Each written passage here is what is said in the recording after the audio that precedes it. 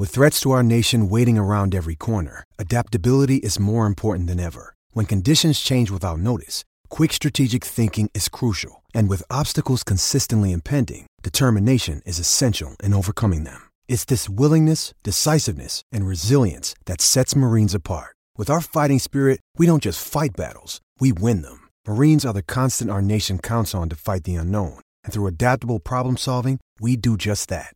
Learn more at marines.com.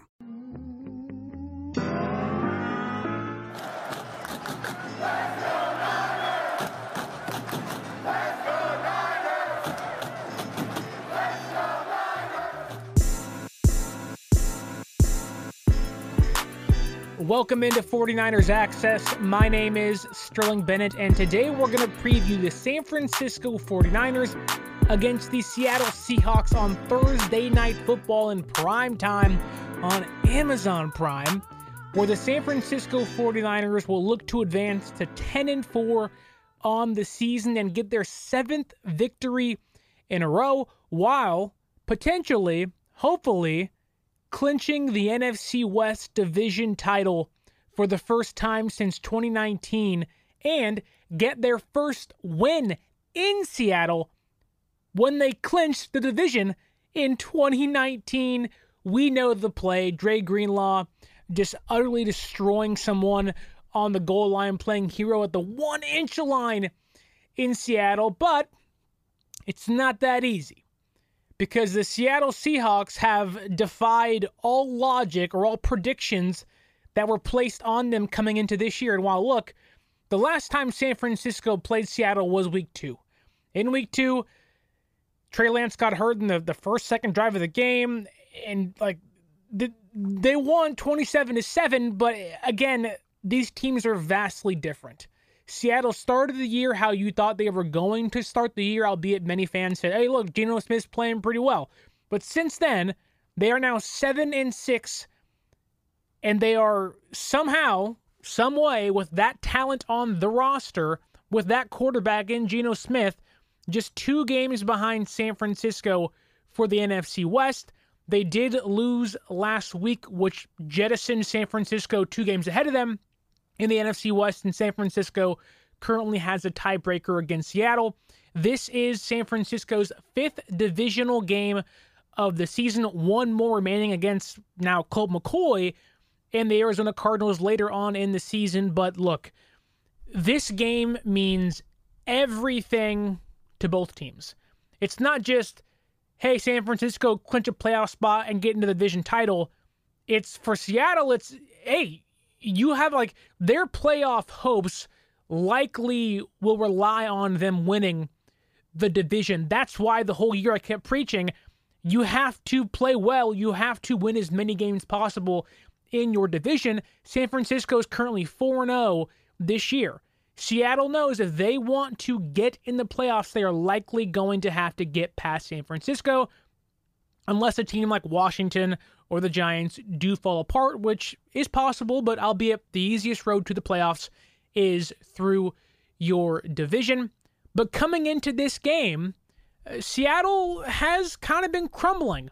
A lot of the year has been, look at the great job Pete Carroll has done coaching this team. And again, you cannot speak poorly on Pete Carroll as a coach.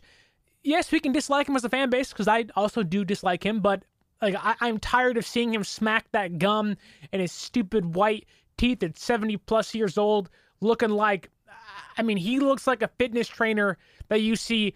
My mind goes to, if I saw Pete Carroll on the street, what is he doing? He's running down the street in the Adidas sweatpants, no shirt on, and just huffing and puffing with the Oakley glasses on, and at 5 a.m. on a Sunday or Saturday, right?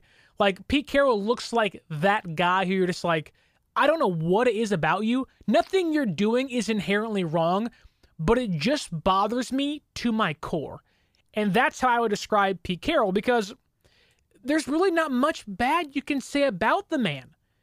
He's a great head coach. He always has his teams prepared for every opponent. There are some games they get blown out. 27-7 against San Francisco in week 2. Yeah, not a great game. But Seattle is a different team, albeit I think right now they're trending back towards that team they were in week 2. So in Seattle's last 6 games, we established San Francisco has won 6 games in a row. In that same stretch, Seattle is 3-3. In their last 4 games, where San Francisco is 4-0, Seattle is 1-3 in their last 4 games. And I do think right now we are seeing a team like Seattle that they have exceeded the expectations. I think everybody would have agreed before the season started they were going to be the worst team in this division. And kudos to them. Geno Smith having a great year, likely going to be their quarterback next year in Seattle again, will likely get a big contract, or at least somewhat of a big contract in the offseason by Seattle. Like, that's a great story, right? Having the team trade their franchise quarterback in Russell Wilson, and now that trade looks like the worst potential trade in NFL history right now. For them to be 7-6 and 2 games out of the division, like, I know we hate Seattle, but we have to give them credit. Like, this Seattle team is hard to hate. I know the Marshawn Lynch's, the Cam Chancellors, even the Richard Sherman years, Russell Wilson, like, yes, they've had plenty of players to hate, plenty of teams that were hateable. It's hard to hate this Seattle team, but with that being said, I do think that despite not hating them, it's a chance to kind of put an end to their season. We've talked about how San Francisco put an end to the Cardinals' season, how San Francisco was, putting an end to the Rams' season. Let's go on season-ending games, and they ended the Rams earlier this year because the Rams were awful, but the Cardinals, the Saints, why not potentially end Seattle's hopes for the division title this Thursday on the short week? Now, Seattle since week 10, and we're going to dive into why I think Seattle is vulnerable. I do not think Seattle is the team they were that got them to 7-6. They are the team in their last 4 games that has them 1-3. And so since week 10, I'm going to give some stats at you, but I'm just going to make it very blunt and plain. But since week 10, they rank 32nd in yards per attempt, 30th in DVOA, 31st in EPA, and 30th in success rate. Now, you can forget everything I just said and hear the next sentence I say. Seattle's offense ranks as one of the worst in football in the past 4 weeks.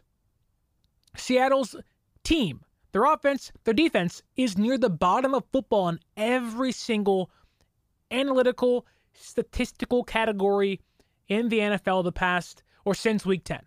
This is not a good football team. This team lost to the Raiders and the Buccaneers. Like, this is not a good team right now.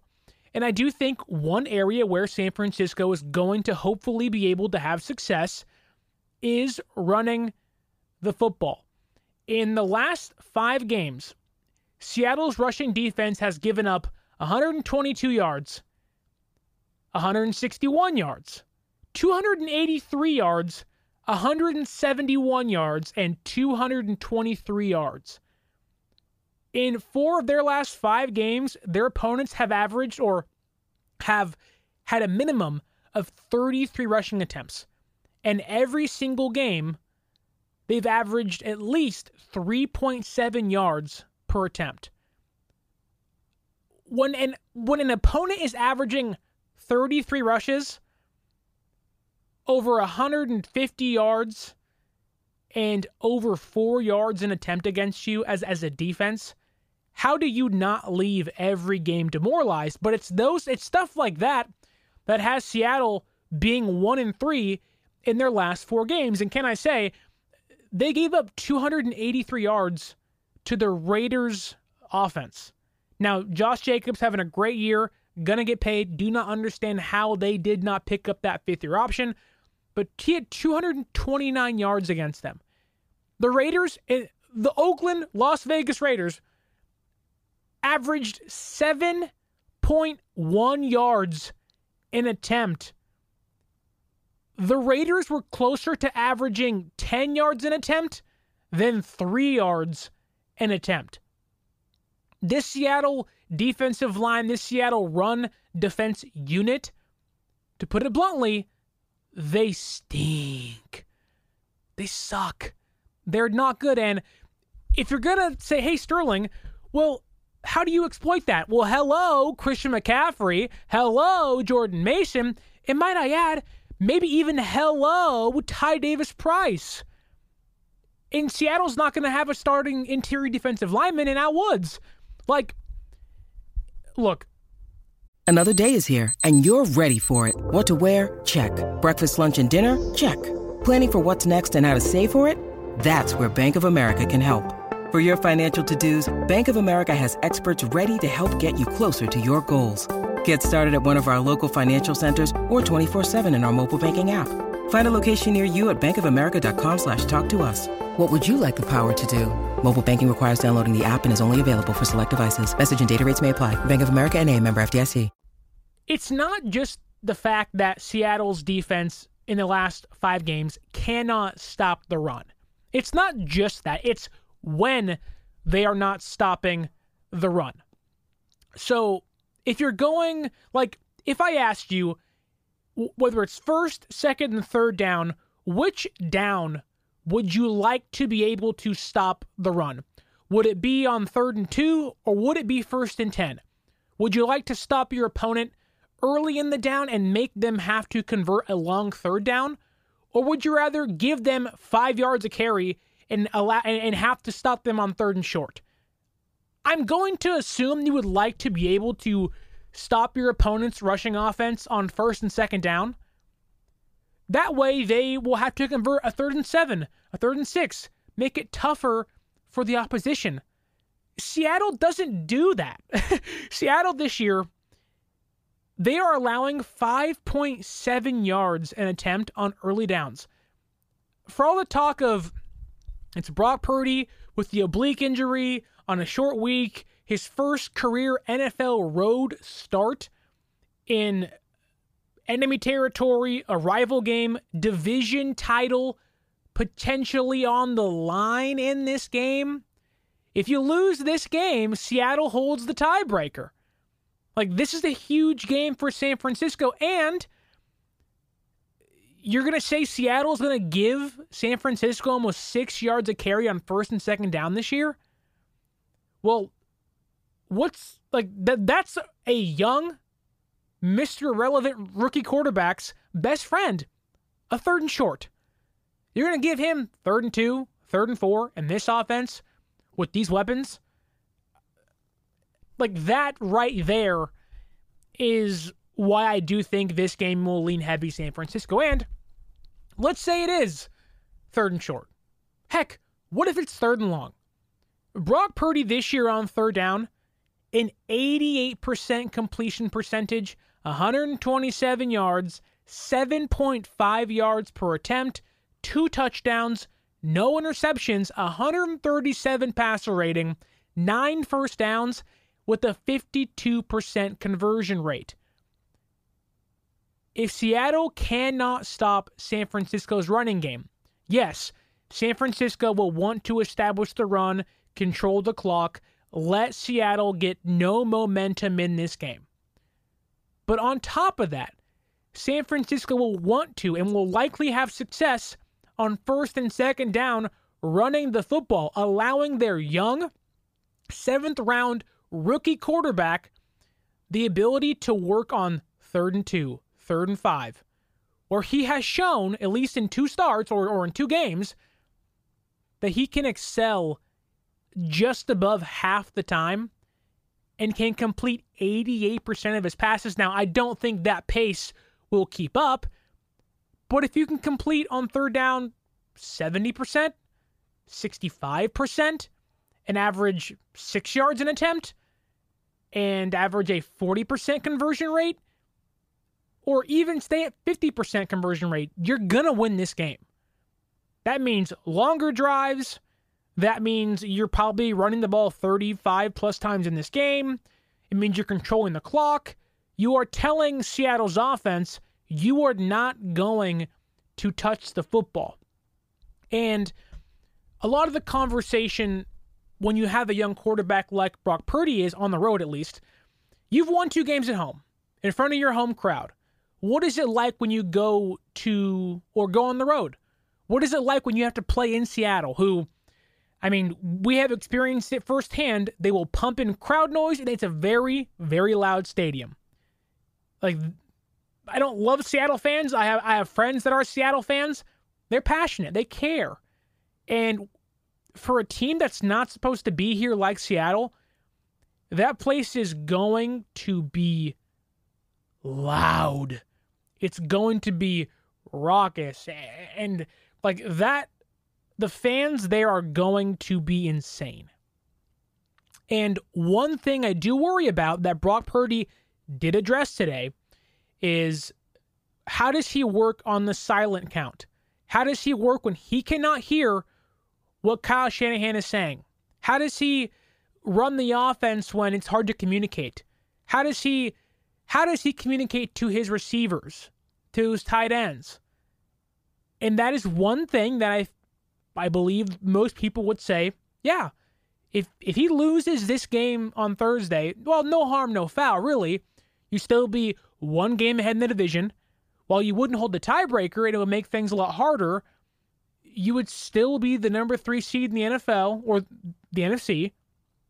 So winning or losing this game doesn't necessarily damage your playoff hopes, but this is Brock Purdy's biggest test. I could argue that Brock Purdy, like, if you're going to measure, Brock Purdy's games of the difficulty, all of them have been difficult or each of them has been difficult. Like, I couldn't imagine coming off the bench cold and having to beat the Dolphins with the high-powered offense. That's tough. I couldn't imagine your first start being against Tom Brady.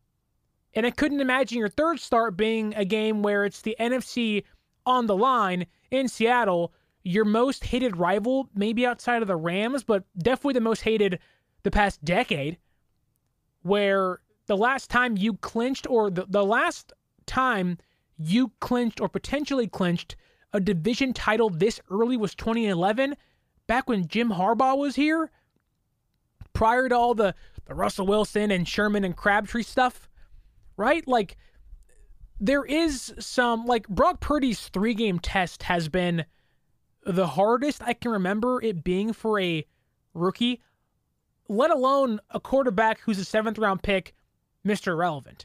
Now, he has come out with shining colors in the first 2 games. I think everyone right now is kind of on the Purdy bandwagon, right?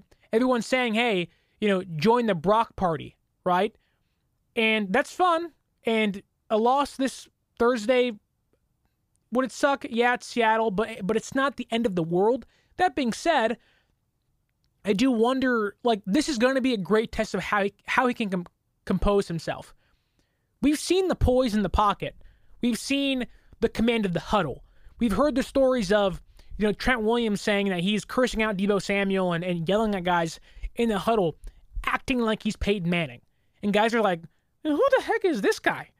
Like, I'm a 1st-round pick, left tackle getting paid millions of dollars. I'm the best guy at my position, and you're on the bottom of the totem pole yelling at me? But that has gained their respect.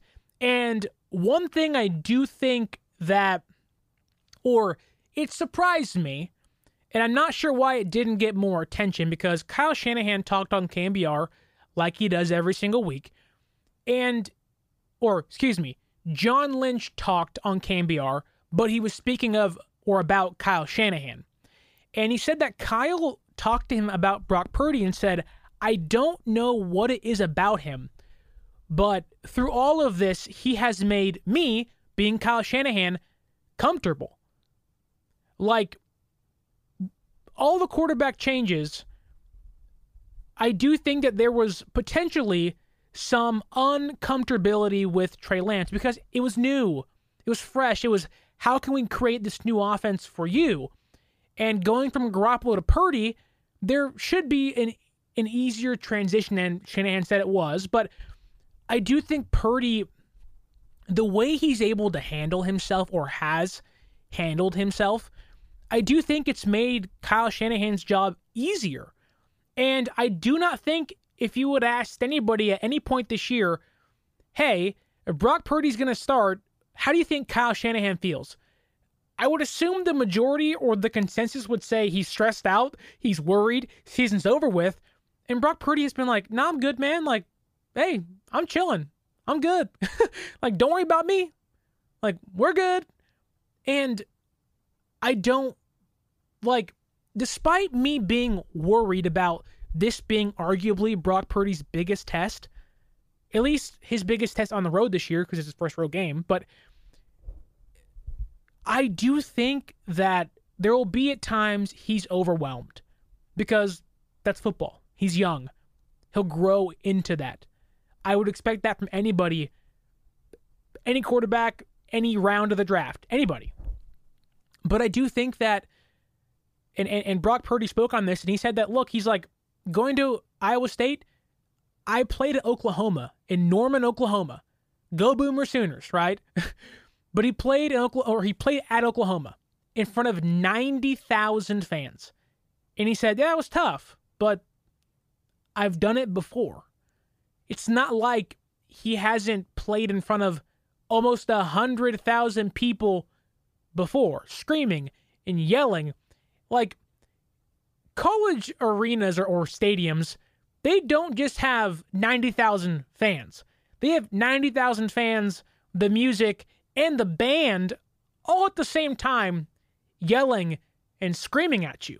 I could argue that some college environments are louder than the NFL.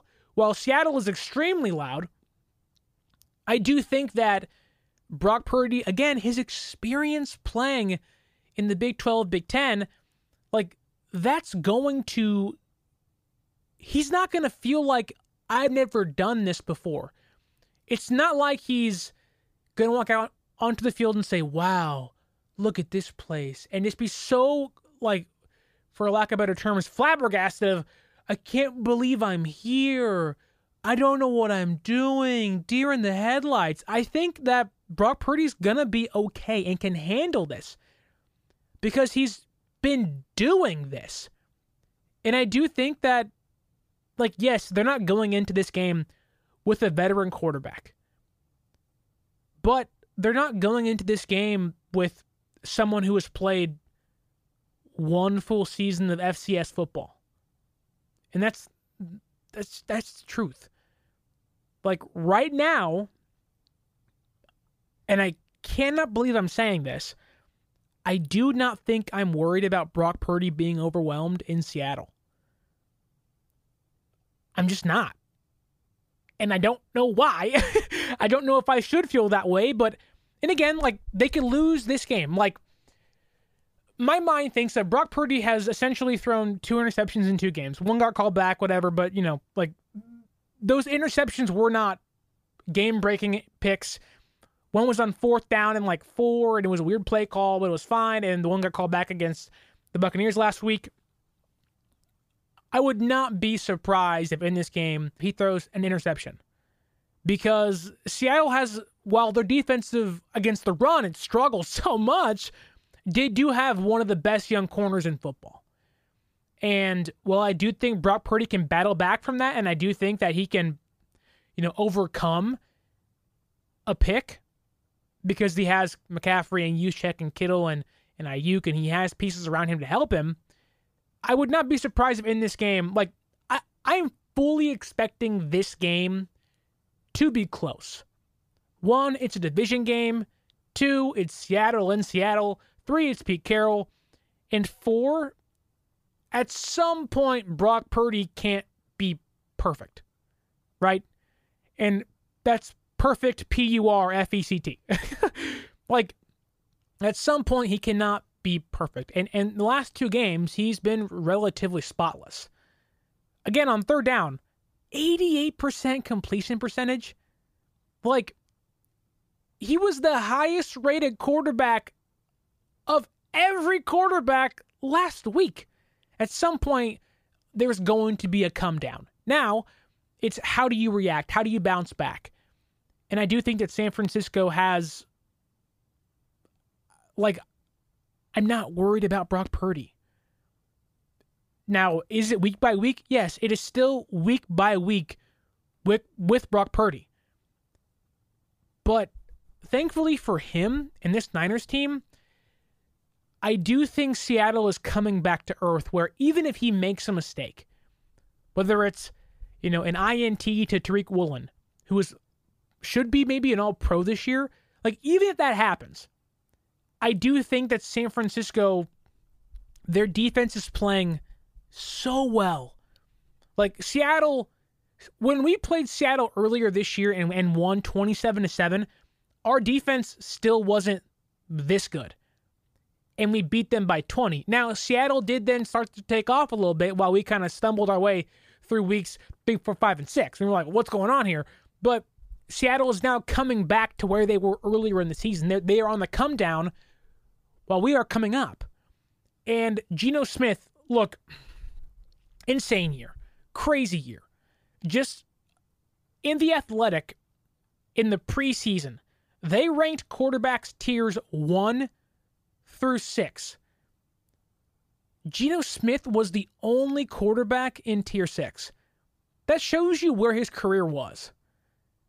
Nobody bought into Geno Smith. He was the competent backup. He was the guy that people said, I can't believe Ben McAdoo benched Eli Manning, ending his record-long starting game streak for Geno Smith for one half. I can't believe he would do that. I can't believe Geno Smith was the other quarterback that was a rookie to beat Tom Brady, albeit not in his first career start.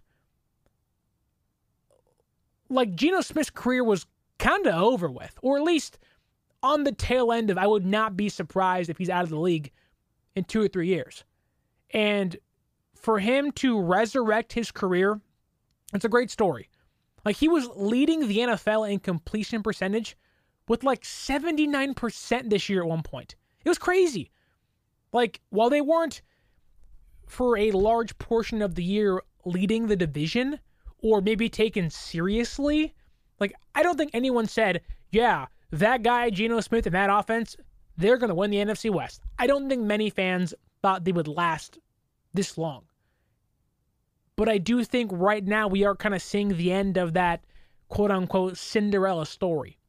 Geno Smith, weeks 1 through 4, 5th highest EPA per play in football, or of quarterbacks. Weeks 5 through 14, 18th. Now they've won games, but right now we are seeing we are seeing Geno Smith start to fall back to who he was prior to the beginning of this year. Prior to being a top 5 quarterback earlier in this year, based on efficiency. In his last 5 games, Geno Smith has a 12-5 touchdown to interception ratio. 12-5. He has been sacked 15 times. So, 5 games, he's thrown 5 picks. He's been sacked 3 times a game, and he's also lost 3 fumbles in that span. So that is essentially a 12-8 touchdown to turnover ratio.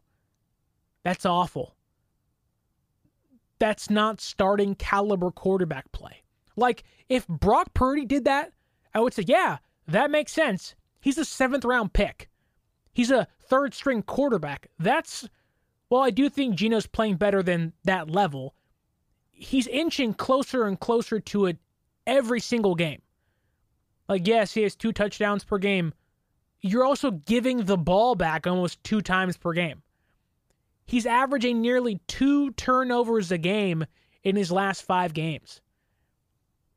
Keep in mind, in the last 6 games for San Francisco, the defense has 12 takeaways with a +9 turnover differential as a team over that span.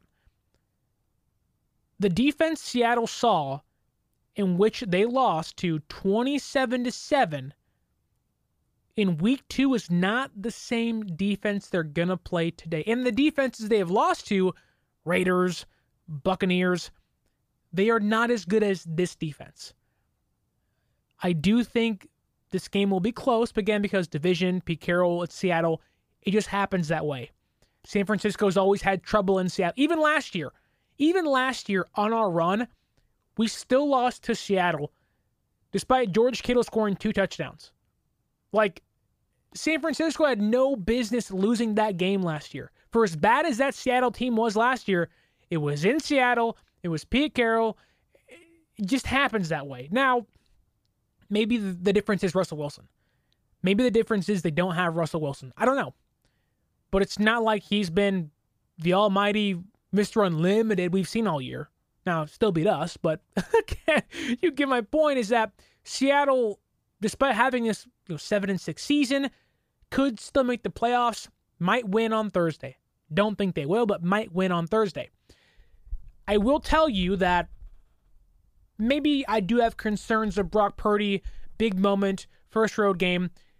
There still are areas that do concern me about San Francisco. So, Seattle this year ranks, 31st in football, or they've given up the second most yak per reception this season at 5.95. So, that's just above the Cardinals.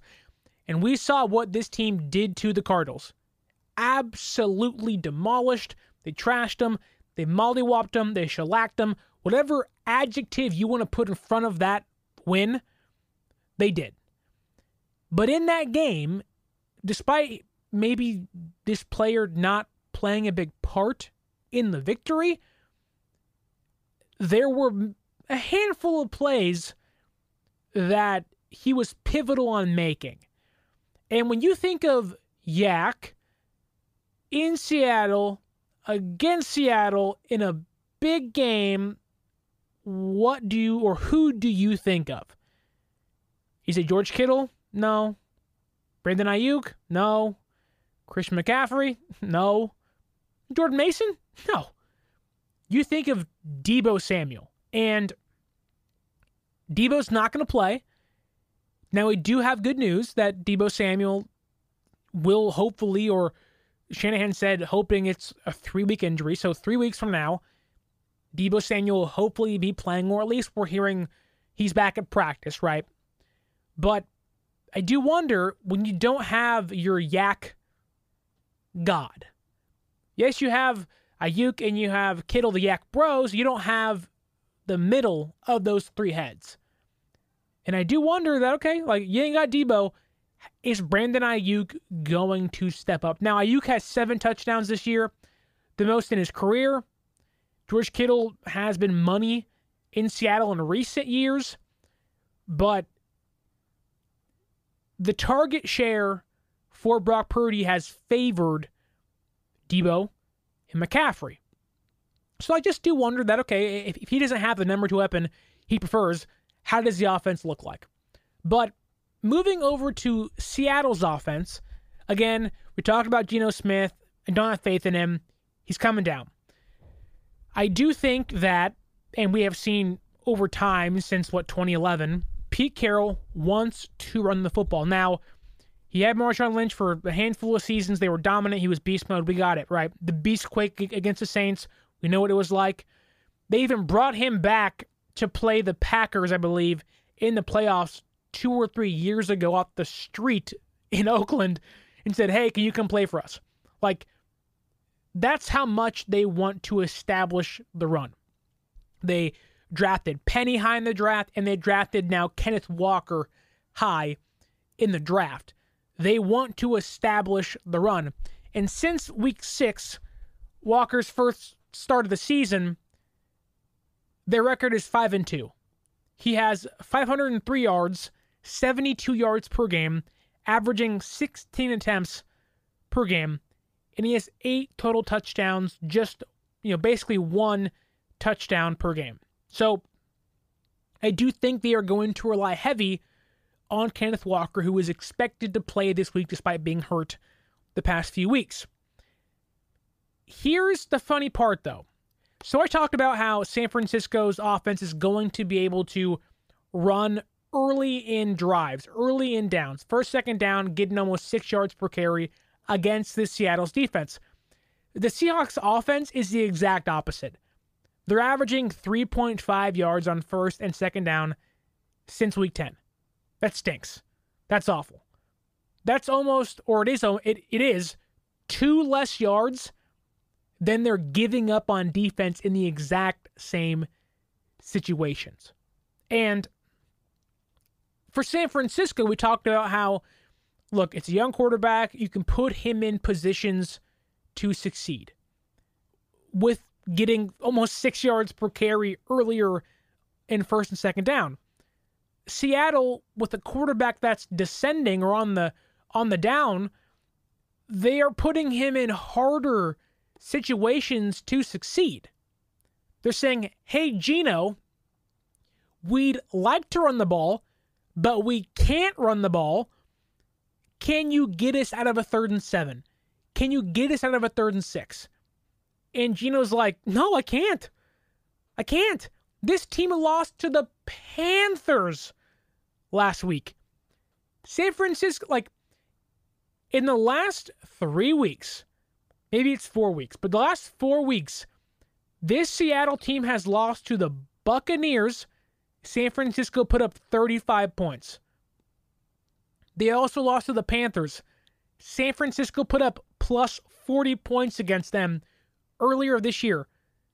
Without Christian McCaffrey, Tevin Coleman. Tevin Coleman was the running back that game. And somehow Seattle cannot score or cannot run the football successfully against those teams? Really? And Kenneth Walker's good. He's a good running back. He is their star running back this year. He's their stud. But, again, trying to dive into what concerns me about this is that San Francisco's banged up front. And despite Seattle averaging 3.5 yards per attempt on first and second down, San Francisco doesn't have Kevin Givens, won't have Javon Kinlaw for another week, won't have Hassan Ridgeway, who was filling in for Kinlaw, and Maurice Hurst, who hasn't played all year. Kerry Hyder, who was playing on the inside and the outside, he's limited and questionable in practice. And they just signed Mike Dwumfor to the practice squad today. Their interior defensive line is Eric Armstead. That's great. That's good. I got no qualms with that guy. Charles Omenihu, I like him. He's underrated. He's our Arden Key this year. That being said, I just don't know. Then it's T.Y. McGill, who has surprised me this year. He has been someone where I said, wow, in that Cardinals game, I said, okay, who's that guy? He has shown something. And then it's Jordan Willis, who you would like to be on the outside and on special teams. So it's not like we're at 100%, and for a team like Seattle saying, hey, look, we have to run the football because our quarterback right now cannot get the job done. Well, San Francisco is saying, we may not have 5 interior defensive linemen. I would not be surprised if Seattle's game plan is run, wear San Francisco's defensive line down, then gash them late in the game. That makes sense to me. Now, will it be hard to establish that run early? I think so. But second quarter, third quarter, fourth quarter, Armstead can't play the whole game. Omenihu can't play the whole game. And you don't want McGill and Willis or Dwumfor playing the whole game. So, despite me thinking San Francisco wins this game, there are concerns that, hey, we are down potentially 5 interior defensive linemen. For any team, that's tough to win with. For any defensive line, if they told you, hey, you're not going to have 5 players, they're like, oh, well, now we have defensive ends playing on the interior. You usually don't want that. They're smaller. They can't take up as much space. You want those big bodies like a Givens, a Kinlaw, a Ridgeway, a Hurst, a Hyder. And if they don't have that, and it's a Menahue who I like a lot, and it's McGill who has shown some promise, but then it's Jordan Willis and it's Dwumfor.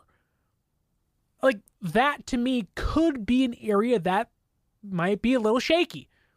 And let's not forget, Seattle, despite having Geno Smith who struggles, they still have Tyler Lockett, who has scored a touchdown in 6 straight games this year. Like, I know we talk about how, it's Seattle and they're not as good and the personnel isn't good and, they don't have Russell Wilson, so they're not as good this year. You have to respect them still. Like, I do think Seattle fans are saying, like, man, we have to play the number 1 defense in football and Brock Purdy's killing it, but you don't think they're not going to come out saying, we want to smack Brock Purdy so hard in the mouth, give him that welcome to the NFL, Rook moment that he's yet to have. Like, Brock Purdy's riding high. And he's humble, yet cocky and arrogant. I love that stuff. And he knows this is going to be a challenge. But Seattle's coming into this game saying, we want to be your first loss. We actually need to win this game if we want any chance to win the NFC West. Like, Seattle on Thursday, they will be in desperation mode. And maybe it's just me. And I know they don't have the personnel. Their defense ain't playing well. I have run you through every single reason why San Francisco should win this game. But again, it's Pete Carroll in Seattle. Like, that is always going to be every year when my mind goes to, or I get the schedule and I go, when are we playing Seattle in Seattle? Because, it doesn't matter how bad this team is or how bad they're playing, this could still be a loss for us. And they have Lockett, 6 straight games with a touchdown. I can't wait to see DK Metcalf and Jimmy Ward battle again. But on the flip side, DK Metcalf was cooking Mosley last year. Not this year, but last year. And I do wonder if I'm Seattle, I have DK Metcalf, one of the most physically domineering receivers in the NFL, maybe outside of Deebo Samuel, who San Francisco's not gonna have. Why not just target Lenoir over and over and over and over and over again? And Lenoir's played great in the absence of Mosley. The whole hope was, it's Mosley. Oh, now he's hurt. Now Verrett's going to come back. This was never supposed to be Lenoir's job this year. It was, Lenoir, can you be the backup nickel? Or can you even be the starting nickel back this year? Shout out Chad Kroger. But Lenoir wasn't supposed to be here in regards to starting a big game like this. And if you're Seattle, that's the guy I want to target. That's the guy who I say, you are going to have to prove to me, prove to us, being Smith and Metcalf and Lockett and Pete Carroll, that you can stop DK Metcalf. Because if I'm Seattle, I'm like, why would I put Lockett, a smaller receiver, on Lenoir, who has experience playing on the outside and the inside? It's all about matchups. And I do think Seattle, very small parts in this game, will have a certain advantage. Now, do I think Lenoir can come out looking pretty good? I do. I really do. I like him. He's a good cornerback. He is, or at least this year he has improved, or showing the improvement you'd hope he would show after his rookie season last year. And right now he's proven to be better than every other corner on the roster outside of Mooney Ward. He's beating out Ambry Thomas and Womack, who San Francisco also isn't going to have. San Francisco is not going to have this depth-wise. We talked about how they aren't going to have the interior defensive line depth. Womack's out. Tarvarius Moore's out. Dante Johnson, who they signed, or who they brought back for the 15,000th time to replace Moore, he also tore his ACL out for the season. And you're like, who is left? Who is out there? It's Janoris Jackrabbit Jenkins. Like, the Niners, despite maybe their stars not being banged up, they don't have a lot of depth in this game on defense. It's like their corners coming into Thursday are going to be Mooney Ward, Lenore, Ambry Thomas, maybe Janoris Jenkins, and Jimmy Ward, who is a safety playing nickel. Like, come on.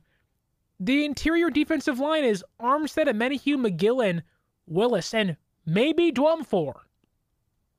So, yes, I do think San Francisco wins this game, I'll say 27-17. I'll give them 17 points just for the fact that there's always going to be this Pete Carroll crazy bounce goes your way. It's how it always goes. It's Seattle. So 27-17, I do think San Francisco wins this game.